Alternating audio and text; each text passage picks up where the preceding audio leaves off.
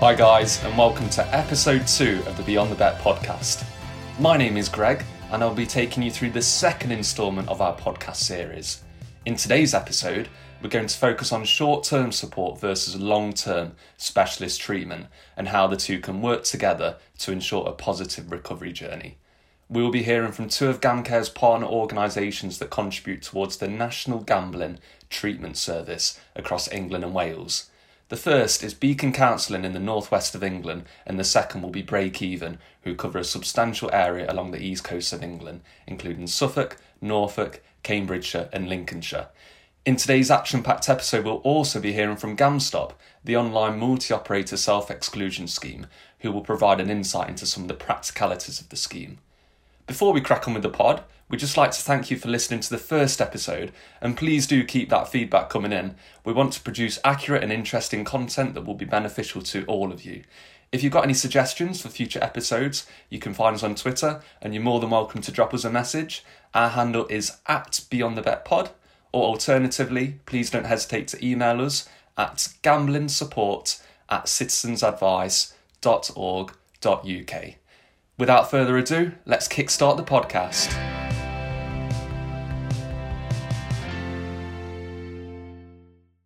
In this episode, which focuses on both treatment and support, we wanted to begin by discussing when gambling does become a problem in a person's life. Is there a consistent way for identifying someone who is struggling?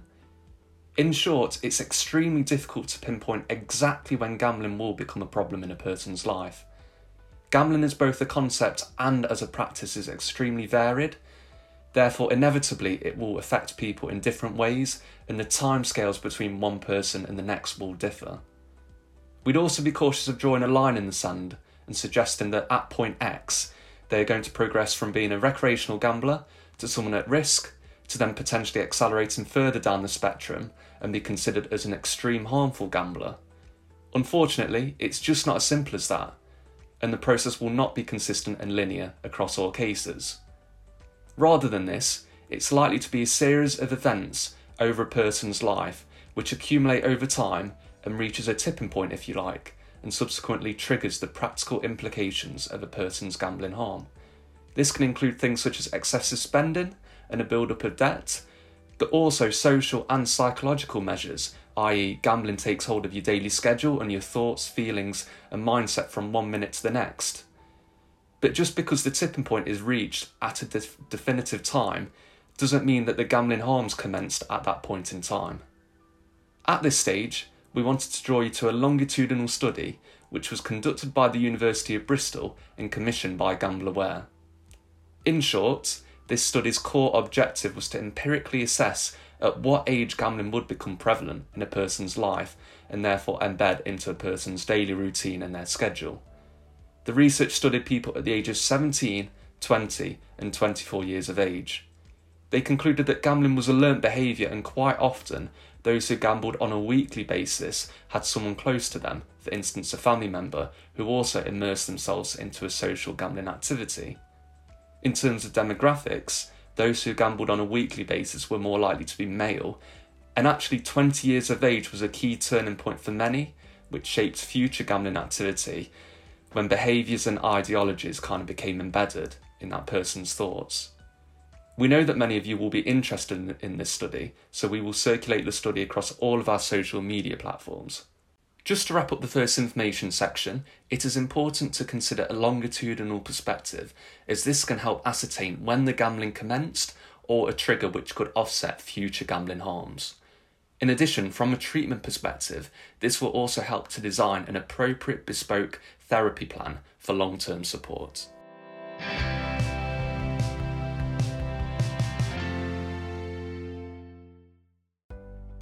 So I think it's time to crack on with some of the interviews. First up, we've got Caitlin, one of the project leads, who will be speaking to Neil Platt, Clinical Director at Beacon Counselling, the GamCare partner service for the northwest of England. He's going to provide an overview of the type of support that they can provide those who are struggling and suffering with gambling harms. Thank you so much for joining us today. I wonder if you'd be happy telling us about the Beacon service, the Beacon Counselling Trust, and the services that you offer to people experiencing gambling harms, please. Hi, Caitlin, yeah, my pleasure to be here today. The Beacon Counselling Trust is a mild to moderate mental health support provider, and it works on a wide variety of community-based mental health programs across the northwest of England. And these programs are such as general mental health, young people and schools programs, veterans, suicide bereavement, and one of the programs that we deliver, which is the subject of our podcast today, is the Gambling Harms Education and Treatment Program, as commissioned through Gamble Aware and GamCare. Excellent. So there's a real collaborative approach, lots of services working with the main aim of tackling gambling related harms, and your service fits wonderfully into that. What do you think about the rising issue of problematic gambling in the UK? We've got some latest figures from YouGov that suggest nearly 1.4 million people are experiencing harm from gambling. Why do you think that the figure is rising? It's an interesting question, Caitlin. But however, that the YouGov data is somewhat historical, and there's been lots of surveys done over the last few years. I think the growth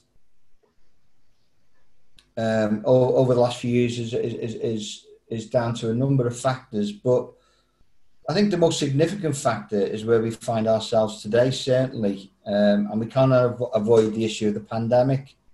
Yeah. And its effects. Now, whilst there's lots of surveys out there, they seem to indicate a couple of things. One is that regular gamblers are betting more. And those that are betting more are opening more accounts. That is online, and there's been a significant shift to online. Yeah. And to support that, one survey recently indicated that those who bet regularly, about 41% of them had opened up an additional new account. That's really high. Yeah, it is. So it's pretty evidence-based that social isolation and the other impacts of the pandemic, like levels of anxiety, job losses, increased alcohol consumption, to name just a few, are major risk factors for increasing, an individual's gambling activities. And unfortunately, we have all those as a collaboration or a collection of events directly relative to the pandemic. So I think that's playing a major part currently in this growth. Yeah, there was figures that came out from the Gambling Commission in the middle of kind of the national lockdown that we had, that there was 62% of the most engaged gamblers in the UK were spending more money and spending more time gambling than what they were before lockdown measures were introduced. So there's a huge rise. What do you think it would look like without the pandemic? Do you think that the figures would be rising? Do you think that we would see that? I think there seems to be a bow wave of this. We're in an environment whereby gambling in the UK has been normalised, and in particular with the activities of young people, its relationship with sport. Young people do not go to a sporting event generally speaking, without doing a bet, and we've got adults that are completely immersed in this. And with intergenerational transmission, that is the transmission of the activities between the parent, caregiver, and young people. I'm afraid that it's very much built into the social structures now of a family unit. Yeah, and normalised from such a young age as well, with the access to technology that more and more young people have. you know, that there's never going to be a generation in front of us which don't have access to some form of technology from a really young age. So that's a huge part, which is continuing to grow with or without the pandemic, isn't it? Absolutely. Yeah. In your opinion, Neil, what do you think are some of the key areas that should be looked at to reduce harmful gambling? Well, I think there's a number of issues that obviously get promoted within the press, and different individuals are very vocal about the various elements that need to be picked off. However, I think the approach to engaging with gambling related harm in the UK is exemplified by the national strategy to reduce gambling harms, as developed through or led by the Gambling Commission. And that strategy sets out an approach needed across a range of stakeholders and delivery bodies to have the maximum impact on reducing gambling harms. And in my opinion, it is that strategy that needs to be read, understood and adopted by so many organisations. And I think that if people bought in to the national strategy and supported the national strategy more, we would be making more progress, generally speaking, in this area. However, one of the things that I do feel quite strongly about is, from a community perspective, is how we could possibly change our approach that underpins the strategy. Currently, we have what I believe is I would term as an island model, whereby we set up services, and in a nutshell, people need to be aware of those services and engage with those services. So we wait for them to come to us, right? And that's not a dissimilar situation we have, or the similar model that we have across many health protocols, suicide being one. If you've got suicidal ideation, the responses are to, or the protocols are, maybe go to your GP, A&E, or call the Samaritans, etc. To me, reach out yourself, to me, we've got to change that model and engage with the community, so that we're out there actively working in the community with organisations to catch people, to engage with people at the earliest opportunity. Working with organisations and our modelling with organisations like the CAB, we're doing a lot of work with the Royal Society of Public Health. We have a big Community Connectors programme working with the trade unions, our veterans organisations, criminal justice, etc. And that, to me, will facilitate getting more people into service. I think that's the key. So raising awareness that counselling services and gambling support services exist by having all the network of support in all different areas, being on board with it, being aware of it, like you said, taking on board what the national strategy says, and then learning about what's around locally, like services like the Beacon Counselling Trust and the Gambling Support Service that we have within Citizens Advice as well. Yeah, I think that's really key. Yeah, absolutely. You know, the reality of it is, if I use the term that we fail, maybe a bit severe, but we certainly do not succeed. When you go back to, you mentioned earlier on the YouGov figures of about 1.4 million people experiencing the issue of problematic gambling, wherever we place it on the treatment, on the gambling continuum. Yeah. You know that out of that 1.4 million, and you then factor up those who are at risk and those who are affected by problem gambling, depending upon the survey, you can get up to somewhere between 2 and 3 million people in the UK. And yet we only get about 40,000 people accessing the helpline and about, or less than, 15,000 people into treatment. Yeah. So we really need to change our approach and change our modelling, and those community-based services and collaboration with organisations will hopefully facilitate that. Yeah, by linking up with training and raising awareness locally, increasing their presence, that they can offer support for people looking experiencing harm from gambling or being affected by somebody else's gambling. They need to be aware that it's there. Yeah, absolutely. Awareness is such a key thing. That kind of rolls us into the next point here, Neil, that I'm looking to get your opinion on. We had some figures there which you just gave us about people accessing treatment. What do you think are the main barriers preventing people from accessing treatment, beyond what we've already said about general community awareness of services? It's a complicated subject, this, Caitlin, and it's often called the hidden addiction. Absolutely, yeah. But we look at these surveys and the numbers are significant. So gambling related harm in some ways is different to, well, in many ways different to drug and alcohol related harm, and individuals have different pathways and have different perspectives on accessing and the barriers to support. But some of the issues that we have and we see is obviously is shame and a lack of internal motivation to start treatment, and a lack of realization that maybe they would benefit from treatment and support. We have the issue around stigmatization with regard to disclosure. And we have also the issue of around the sensitivity of confidentiality. Yeah. Which is a big issue.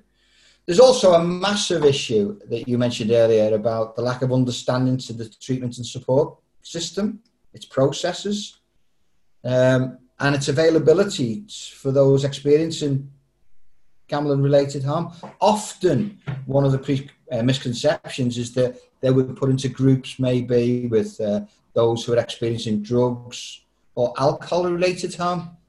There is a real lack of awareness with regard to the treatment system. There are some structural access barriers depending on where somebody lives as well, right? Whilst this is a national treatment service.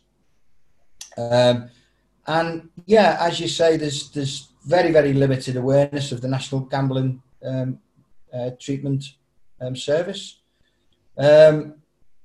Definitely in comparison to other drug and alcohol services, other nationally kind of advertised mental health services. Yeah, sorry to interrupt you there, Neil. It's there, but you have to look often quite hard to find.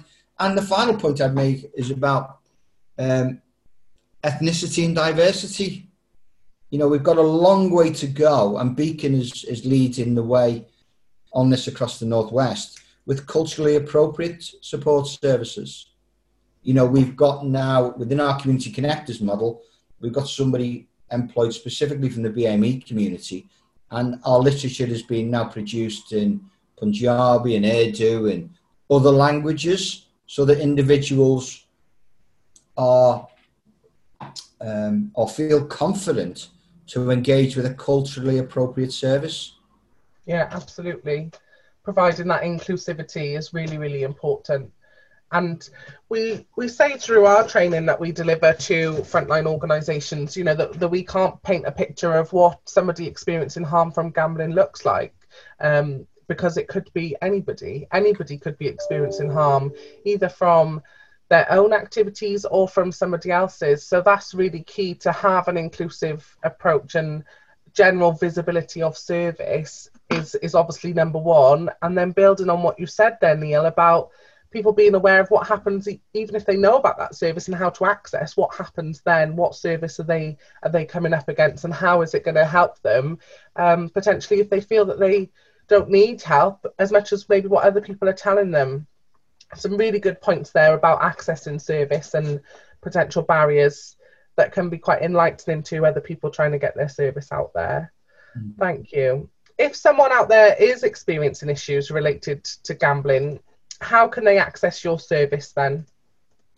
I think the first thing, Caitlin, is to understand what we have to offer, right? This programme is commissioned through GambleAware and GamCare as part of an integrated system that we call the National Gambling Treatment Service, and it provides psychoeducation, therapeutic interventions on a one-to-one basis and on a group basis for those experiencing or at risk of experiencing gambling-related harm. So that could be the gambler themselves, but often more importantly, those in close proximity, friends, family, that are experiencing gambling-related harm. Yeah. So that's the first thing.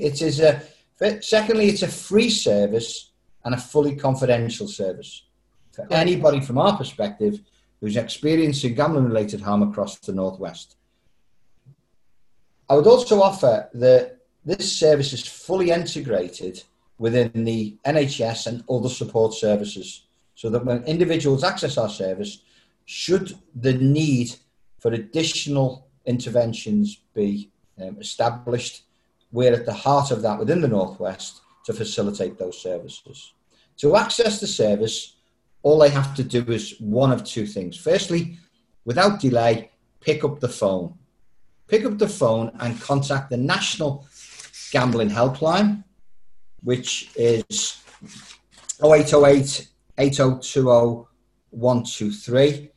And wherever they live in the UK, they will be supported and directed to an appropriate level of intervention. And that's the 24-hour service, isn't it? 24-hour service, yeah. It's the National Helpline.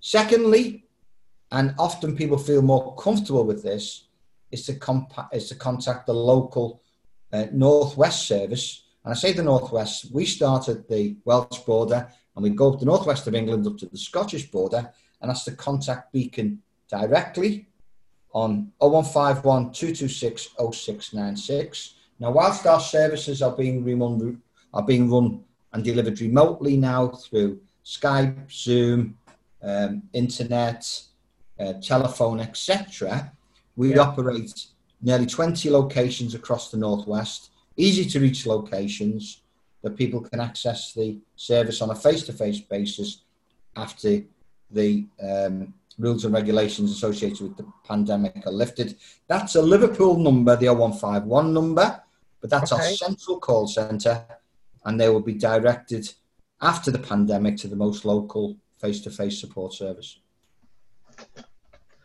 That's excellent. Thank you so much. Thank you for joining us on our podcast today and getting the word out there that people can access help to reduce harm from gambling and can access further support at any time, locally and through national services as well. Thank you so much for talking to us, Neil.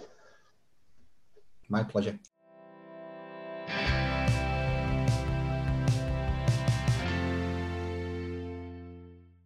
Brilliant. Our thanks goes out to Neil for the invaluable insight into work conducted by Beacon Counselling in the northwest of England.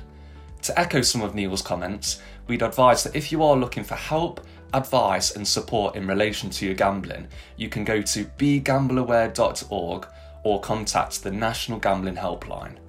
The National Gambling Helpline provides confidential information, advice and support for anyone affected by gambling harms in England, Scotland and Wales. And depending on whether you require more focused support, you will then be filtered down towards the specialist partner service in your local area. You can speak to GamCare's advisors over the phone or via live chat every day of the year, 24 hours a day. Their number is 0808 8020 133. That's 0808 8020 133.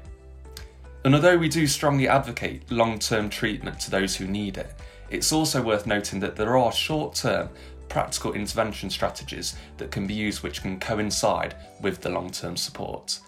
Kirsty Field, National Coordinator for the Citizens Advice Gambling Support Service, is going to be running through some of these short-term intervention strategies. What can you do if you're experiencing gambling harm? For those who are suffering extreme gambling harms, it is crucial you seek support, such as receiving long-term cognitive behaviour therapy from one of GamCare's partner organisations across England and Wales. There are other options out there for those who are less severely harmed and for those who would like to gradually reduce their gambling-related activities. The support from the Gambling Support Services provides centres on the practical model, the Gambling Triangle. The gambling triangle consists of three core elements of the relationship between the person and the gambling activity. These are time, access and money. The theory and concept behind this model is that one or more are removed from the equation. For instance, if the person's access to the gambling activity is restricted, or their availability to undertake the activity in terms of time is reduced, then it is more likely that the recovery will be long-term and sustainable. In terms of decreasing a person's access to gambling in a remote capacity, there is GamStop, who are the National Online Self-Exclusion Scheme. We will be hearing from Katie Reynolds-Jones at GamStop later, who will give you a comprehensive overview of this initiative. Another barrier that can be enforced is blocking software, such as Gamban, which limits the consumer's exposure to gambling advertisements and stops a person from accessing online betting websites. There are also self-exclusion schemes for land-based establishments, such as Multi-Operator Self-Exclusion Scheme, MOSES, which is for betting shops, Sense for casinos, and Bingo Association for bingo activities. In terms of money, customers are now unable to undertake gambling-related activities using their credit card.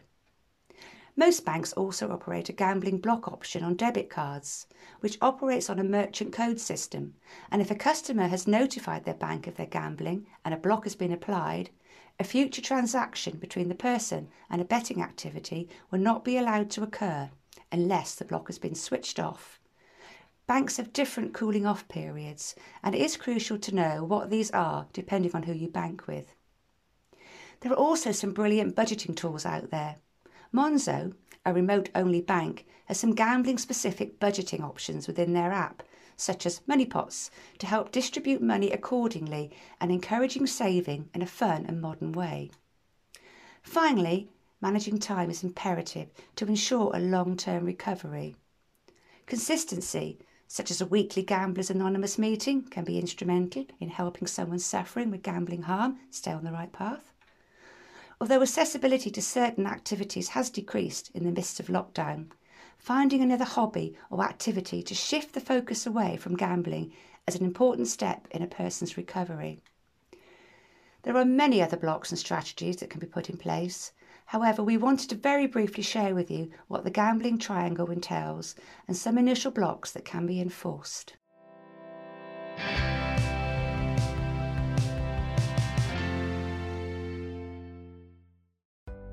Thank you to Kirsty for that whistle-stop tour of the gambling triangle and various intervention strategies that can be used. There are, of course, others, such as receiving specialist debt support from organisations like Step Change or Citizens Advice, but we will cover all of these in a future episode. It's also worth noting here that the National Gambling Treatment Service spans across the whole of Great Britain and as such incorporates England, Scotland and Wales. Next up, we're going to hear from Katie Reynolds-Jones, Head of Marketing and Communications at GamStop. Hello, my name is Katie Reynolds-Jones and I am Head of Marketing and Communications for GamStop. I'm going to talk to you for a few minutes about what GamStop is, where we've come from and what we're doing now and how we're trying to help people by enabling them to self-exclude from online gambling sites in the UK. So GamStop is run by a company called the National Online Self-Exclusion Scheme Limited, which was originally set up to take forward the requirement by the DCMS and the Gambling Commission to provide a national online self-exclusion scheme, as well as the individual self-exclusion schemes which each gambling operator was obliged to provide to their customers under their condition of licence. When I'm talking about self-exclusion, what I mean is, and how we define it, is an important harm minimisation tool for those who wish to exercise greater control over their gambling by enabling them to block themselves from accessing specific gambling activities. There are several multi-operator self-exclusion schemes available within this sector, and they are differing levels. Currently within the land-based operations, you'll find a self-exclusion scheme for the bingo halls, one for arcades, one for casinos, and one for bookies, which is called MOSES. Within online, previously, if you wanted to self-exclude, you would need to visit every single site you wanted to exclude from, scroll through that site and find a way to self-exclude within each site. And obviously, you would then need to do that across the various gambling sites. And currently there's around about 240 separate operators offering online gambling, and many of those will have several, if not hundreds of online casinos. So it would have been a big task. So GamStop was set up in 2017 and is run as a not-for-profit organisation, and we are a tool which enables people to exclude themselves from all British remote licensed gambling operators in one go. We've been live since April 2018, and since then we have had over 150,000 people registering with the scheme. It's a free process and generally takes around about 2 to 3 minutes to register. We would always recommend that, as well as using GamStop, which blocks the self, hence the name self-exclusion, it is always a good idea to use other practical tools that are available, such as blocking software, which will block the device that you're using, and also bank account blocks, which are much more common these days and available to freeze certain transactions within the on your bank account with regard to online gambling.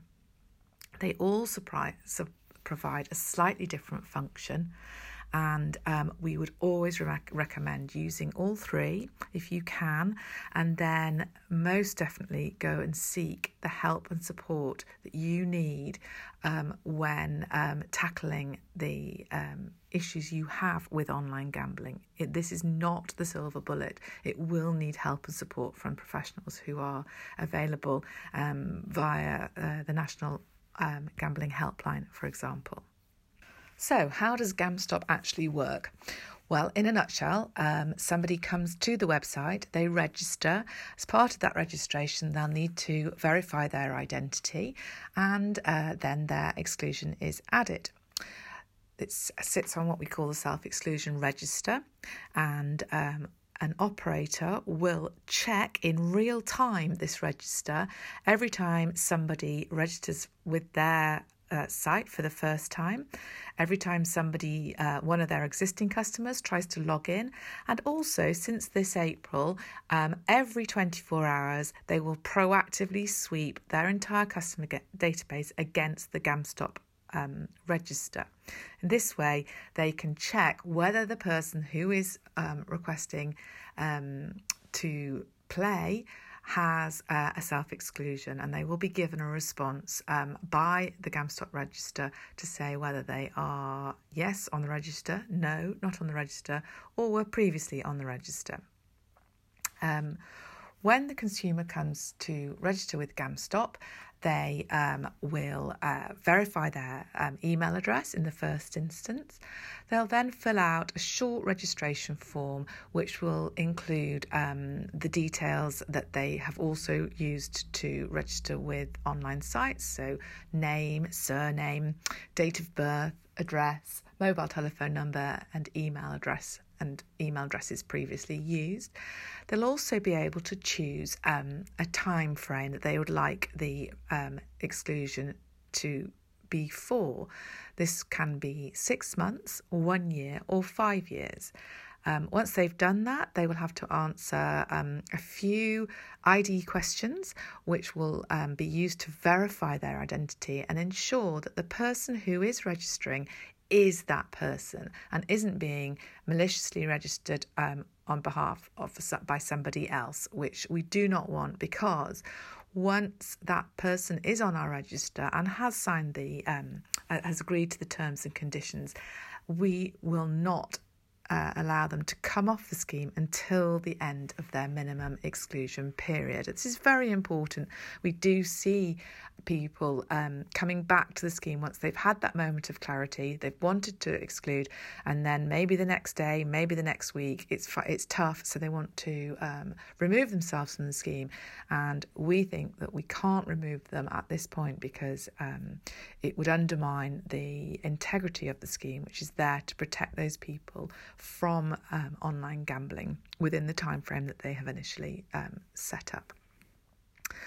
So once they've registered with the scheme, they are not contacted again. That's all fine. They can set up an account at the end of the registration, and this will help them to put add new details, for example, when they've moved house, or when they have a new email address or a new telephone number.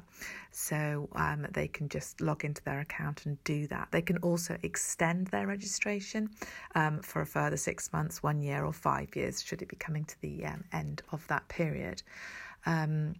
If they get to the end of the period they've chosen, so for example, at the moment we're processing 6 month and 1 year registrations. If they get to the end and they decide that they want to go back to gambling, of course they can do that, and they just need to get in touch with us, go through a short process which we require them to do, which will includes telephoning, answering a few questions, going through a little cooling off period of 24 hours, just to make sure that going back to gambling is something that they've thought about, and then they will be able to gamble again because that period of exclusion has run its course.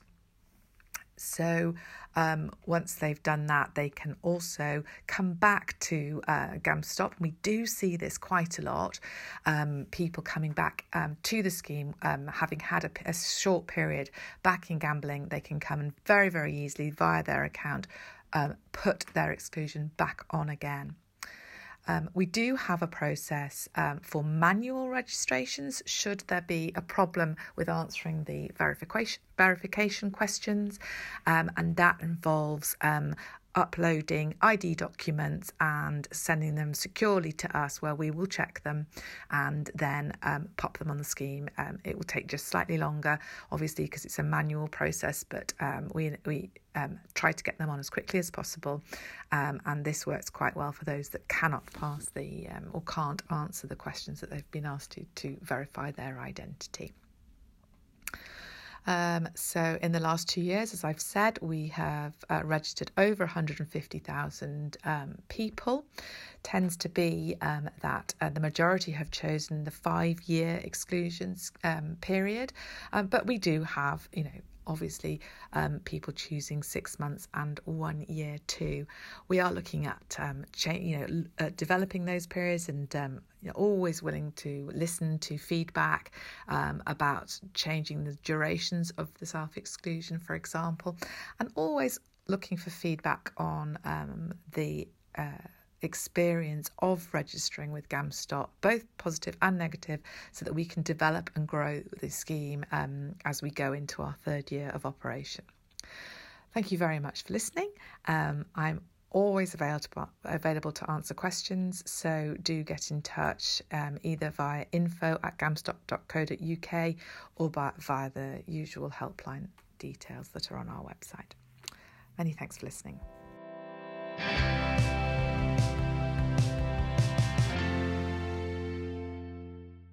Thank you to Katie Reynolds-Jones, and there is also a brilliant 2 to 3 minute video produced by GamStop that encapsulates the whole process from registration to self-exclusion. This is on YouTube, but if in doubt, we'll add this to our Twitter page for you to view. Finally, we're pleased to welcome Anna, Project Lead for Hampshire, and Ian Semmel, CEO at Break Even, another specialist gambling service. As you'll be able to gauge from their introductory thoughts, this was recorded some time ago now in the midst of summer. However, all of the information and advice remains consistent. We hope that you enjoy. Right, firstly, I wanted to thank you so much, Ian, for taking the time to come and talk to me today, because although we had arranged to do this a little while ago, what I didn't know is that the afternoon that we had arranged would probably be one of the hottest days of the year. So I'm sure you'd probably rather be out in the garden. I normally do most of my meetings in the garden, even on Zoom or Teams, but yeah, I'll come in, especially because we're recording, so I came inside. So Lovely, I really appreciate it. And I thought probably the best way to start off might be to talk about, from your point of view, what Break Even is, and what it does for those who don't know about gambling specific treatment services. So Break Even is a partner of GamCare. GamCare is the National Treatment Centre for Problem Gambling. GamCare has 15 partners across the whole of the UK, and we deliver treatment to anybody affected by problem gambling. So Break Even solely works with gamblers, and we work to minimise gambling-related harm. The majority of the time it's about abstention, but we also work with control and minimising the harm. And we work with lots of people that are affected by it, because sometimes they seem to be forgotten ones. And like most addictions, gambling is no different from that to any other addiction, whereby it can affect at least 10 people in a person's life that may be affected and need some help and support as well. Right. So from the point of view of somebody who might have been referred to your service, how do they start that? And, what happens when they actually get there? So one thing we're very proud of, because I suffered with a problem myself many years ago, one of the things I was really keen to make sure Break Even offer is instant help. If you're big enough and brave enough to ask for help, I think you need to be seen immediately.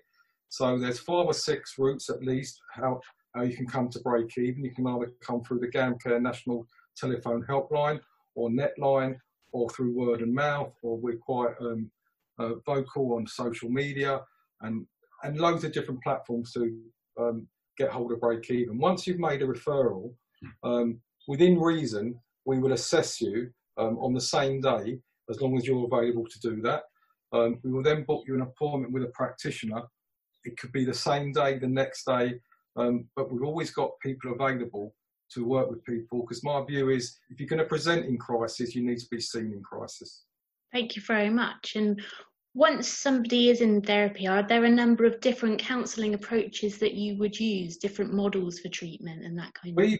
Basically, we use what we call recovery model, which is a tried and tested model that's been in the drugs and alcohol field for many years. It basically involves people's networks, people's friends, and rather than different models of counselling, it's all underpinned by some core conditions of traditional counselling, but it's more about having a box of tools to meet the various needs of the totally unique and different people that we work with all the time. Fantastic. So what made you start the journey of training as a treatment provider yourself? What was it that took you there? I'm probably proverbial poacher turned gamekeeper. I know in today's world there's a lot of people with lived experience that give back stuff, but when I started doing this probably over 20 years ago, I was sort of a lonely figure in the gambling world as somebody that had lived experience, and sadly my experience culminated with me having to go to rehab, and one of those is in rehab. One of the things that really struck me was I'd like to be able to do this and give something back, because that helped me so much. And I started Break Even in 2001, seeing 1 or 2 people, paying for an office. So Break Even started, I took an office in Relates offices in Brighton. And it was the times when GamCare didn't have too many partners. There wasn't the coverage there is now, that's for sure. And I remember taking the wild step of, committing to the rent of an office with very few clients, because the system wasn't as robust as it is now. And I remember having to do some cabbing to pay for the office to make up the difference between the rent and the money I was getting for actually doing the work.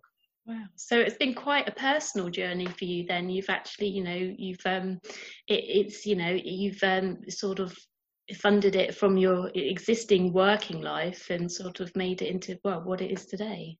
Yeah, my gambling journey culminated, as I said, and we finished up in Gordon Moody, the only gambling residential centres for problem gamblers. And when I came out, I was determined to do something within this field. And yeah, I went back to college. I got a degree in counselling.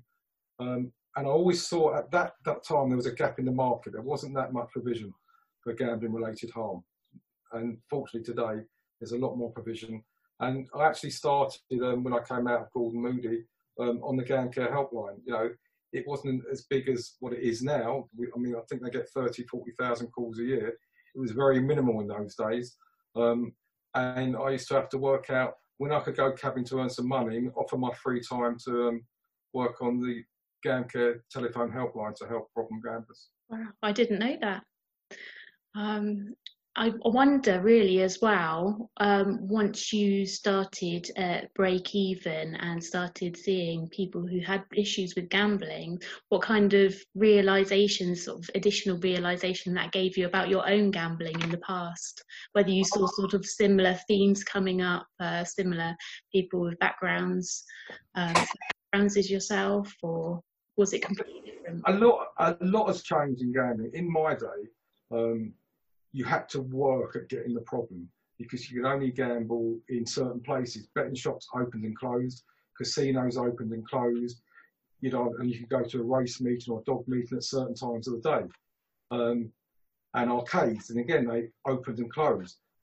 I always say, I mean, I spent probably 20 years of my life as a problem gambler, getting into a problem, out of a problem, never quite being out of the problem, lying, stealing, cheating, doing whatever I do to carry on gambling.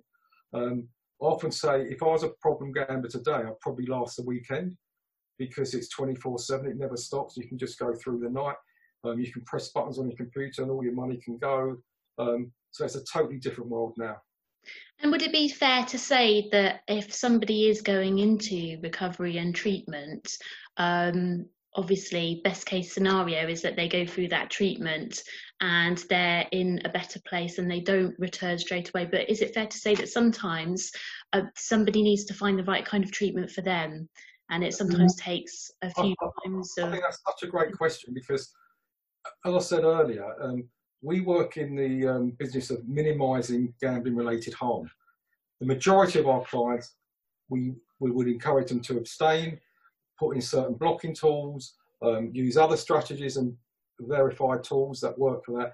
But there are a percentage of people, there's more people in this country that are classified as at risk of being a problem gambler that may need a softer intervention and also talk about some of the control. And the industry's moved a long way with that, and especially with online gambling.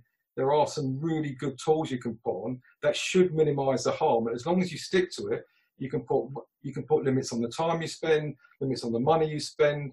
We know the pathological problem gamblers, which is the bulk of our clients, would ignore that and always find a way around it. But for somebody that is potentially at risk of becoming a problem gambler, there are safe ways that they can do that. And you know, we work with a whole field. You know, we're sort of gambling neutral because we've seen in some cases control is viable.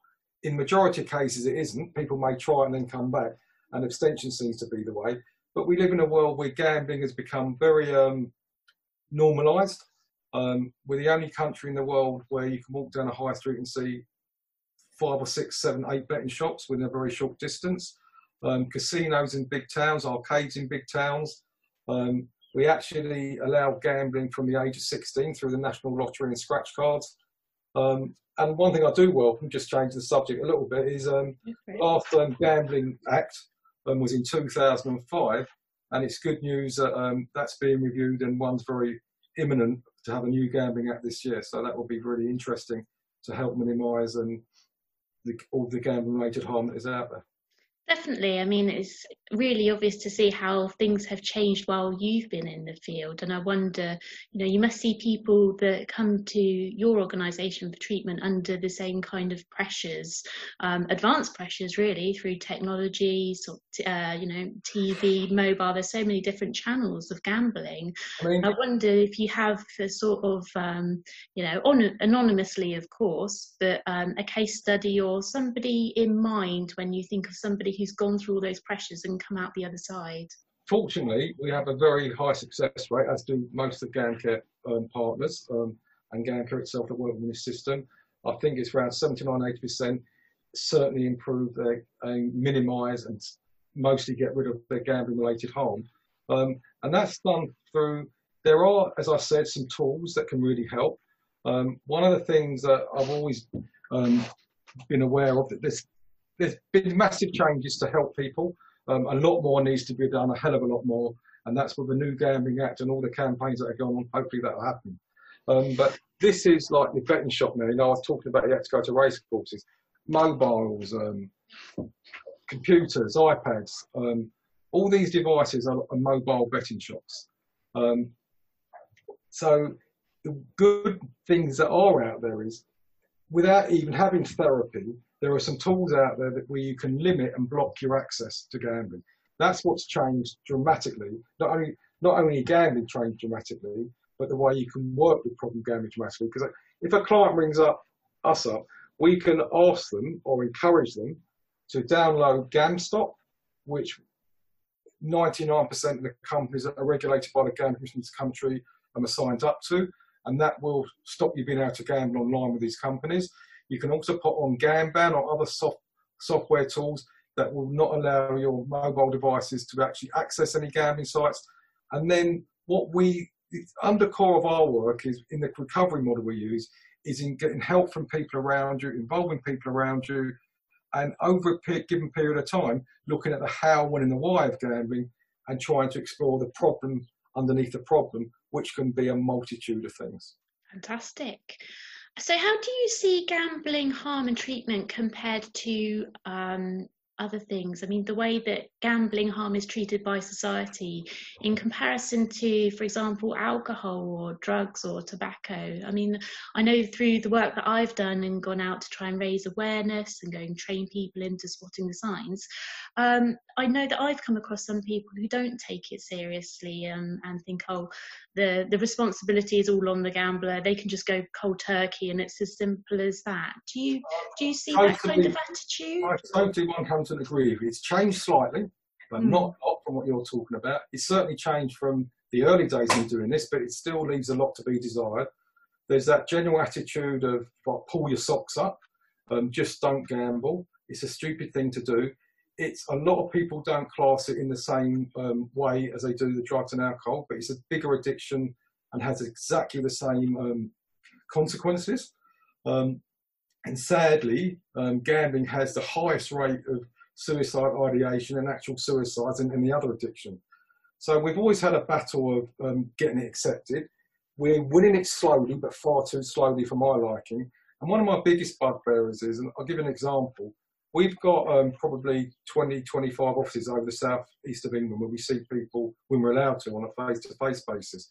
And one of our offices, we were kindly got involved with the CCG in East Sussex, and they allowed us to have a property above a doctor's surgery in Hastings.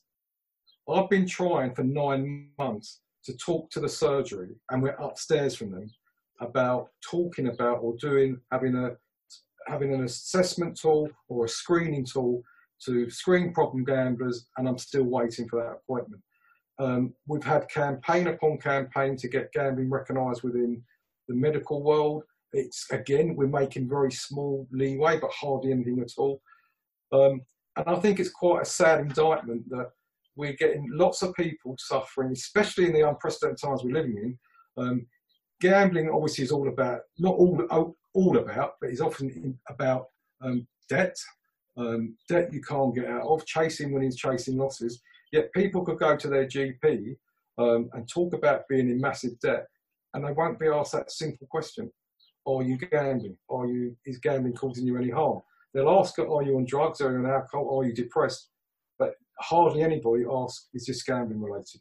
I think that's right. I mean, it's certainly an attitude that I've encountered when I've gone around the southeast and in some of the similar areas that you operate in as well. I go to some areas and I start talking about gambling harms, and some people say to me, oh, it doesn't happen here. We've never had anybody approach us for gambling harms. And I just think, well, is that because we're not asking the right questions? I think there's two great answers to that. One is, I don't think there's enough awareness out there. breaking's been going 20 years, and we're pretty well known in all our areas, but it's nowhere near as well known as we should be. GamCare's been going for more than 20 years, and it's still not as well known as it should be. All the other treatment providers still are not as well known as they should be.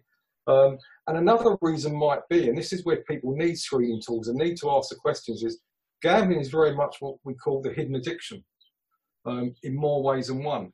You know, if you go to your doctors or you're with somebody and you've got a drug or alcohol problem, there's some great visual signs, aren't there? You know, without spelling them out.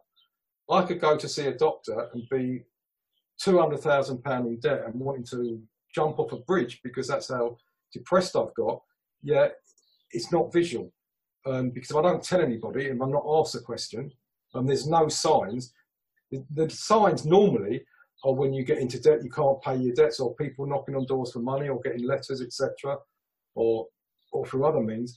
But there are no telltale signs, so it really lends to the hidden addiction in that way. And also, it's also hidden addiction because I'm doing an interview with you, and I've just got to answer this text. I could actually be online having a bet on one of the thousands of online sporting events that are live now, or I could just be playing a casino game while I'm not even, while I'm looking up here and doing it down there. So it's so well hidden, and that is why we really need to get it out in the open. I agree. So with all of that in mind, what is the future in the gambling harm sector, and what's the future for Break Even itself? What do you see coming down the road? Sadly, I think we're going to get busier and busier. Not necessarily because more people are developing a problem, but more people are gambling, and the percentage of gamblers that then get into trouble and are at risk of developing a problem and already have a pathological problem is going to increase naturally. One of the figures that we're really working towards, and I always hate this figure, but it's very true and really sums up what you've been talking about, is it's generally accepted across the field that of all the people that present with a drug or alcohol problem, around, I think 10-11% present for treatment. Of all the people in all the surveys and all the evidence we've got that present with gambling related harm, currently only 2 to 2.5% of people are presenting for treatment. That's the gap that needs to be filled. I think with guys like yourself, guys like me, the national campaign, social media's right with it. I think now, hopefully, we're saying goodbye to COVID, or it's gradually easing. I think the effects of that, a lot of people, for wrong reasons, may turn to gambling, gambling or gaming, which is very closely linked together now. People have been furloughed, they may have lost their jobs, they may see this a way not just of chasing losses, but of chasing a living. And I think there's going to be enough noise with the new Gambling Act and so many more people come into this field of minimising gambling related harm, that hopefully the word's got to get out there and we get the message in every single area, every single location, because gambling's got no bias. It doesn't matter if you're big, small, white, yellow, green, black, it's irrelevant. Gambling will take your money. Yep. So to finish up, with that in mind, if somebody watching or listening was worried about their gambling, or somebody else's, indeed, as you touched upon earlier, what would you hope that they do? Or could I actually phrase it, what was the worst thing that they could do? What would you hope that they wouldn't do, as well as hope that they would do? Worst thing they could do is just, have that attitude that sadly some society got, it just go away, it's just a phase. It's not an addiction, it's not an illness, and there's lots of reasons that we can say, yes, it's all of that. So the worst thing they can do is not talk to somebody about it. The place to start, might be the national helpline. If you live in the southeast, contact Break Even. We've got a website, we've got a phone number, we've got so many ways you can get to us and talk to us. And remember, if you're just worried about your gambling, we can help. We can talk about that and help you minimise the harm. And if you're already one of them people that are sadly, you feel you're a pathological, really addicted gambler, we can help you abstain and find the reasons, a multitude of ways how we can do that. But my advice to anybody listening is get help, speak to the right people. Break Even's details are everywhere, GamCare's details are everywhere, and the people who fund the gambling treatment are called Gamble Aware, and everybody that works within this system are part of what we call the National Gambling Treatment Service. So make sure you speak to somebody involved in the National Gambling Treatment Service. Brilliant. Ian, thank you so much for your time on this really hot afternoon, and thank you for everything that you've done over the decades in the gambling harms field. I know that you will have helped so many people.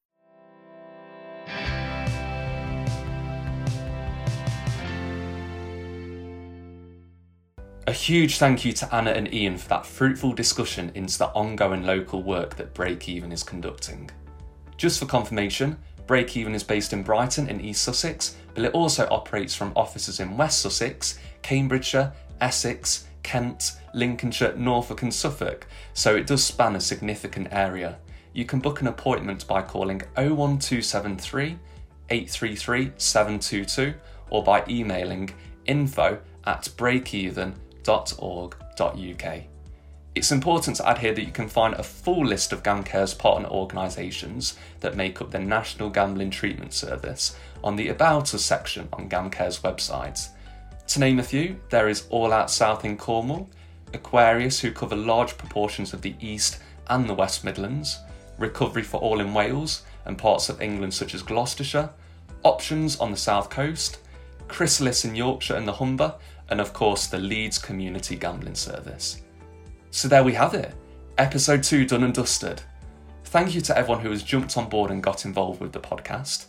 Please continue to share our episodes on social media and amongst friends and colleagues to help raise the awareness.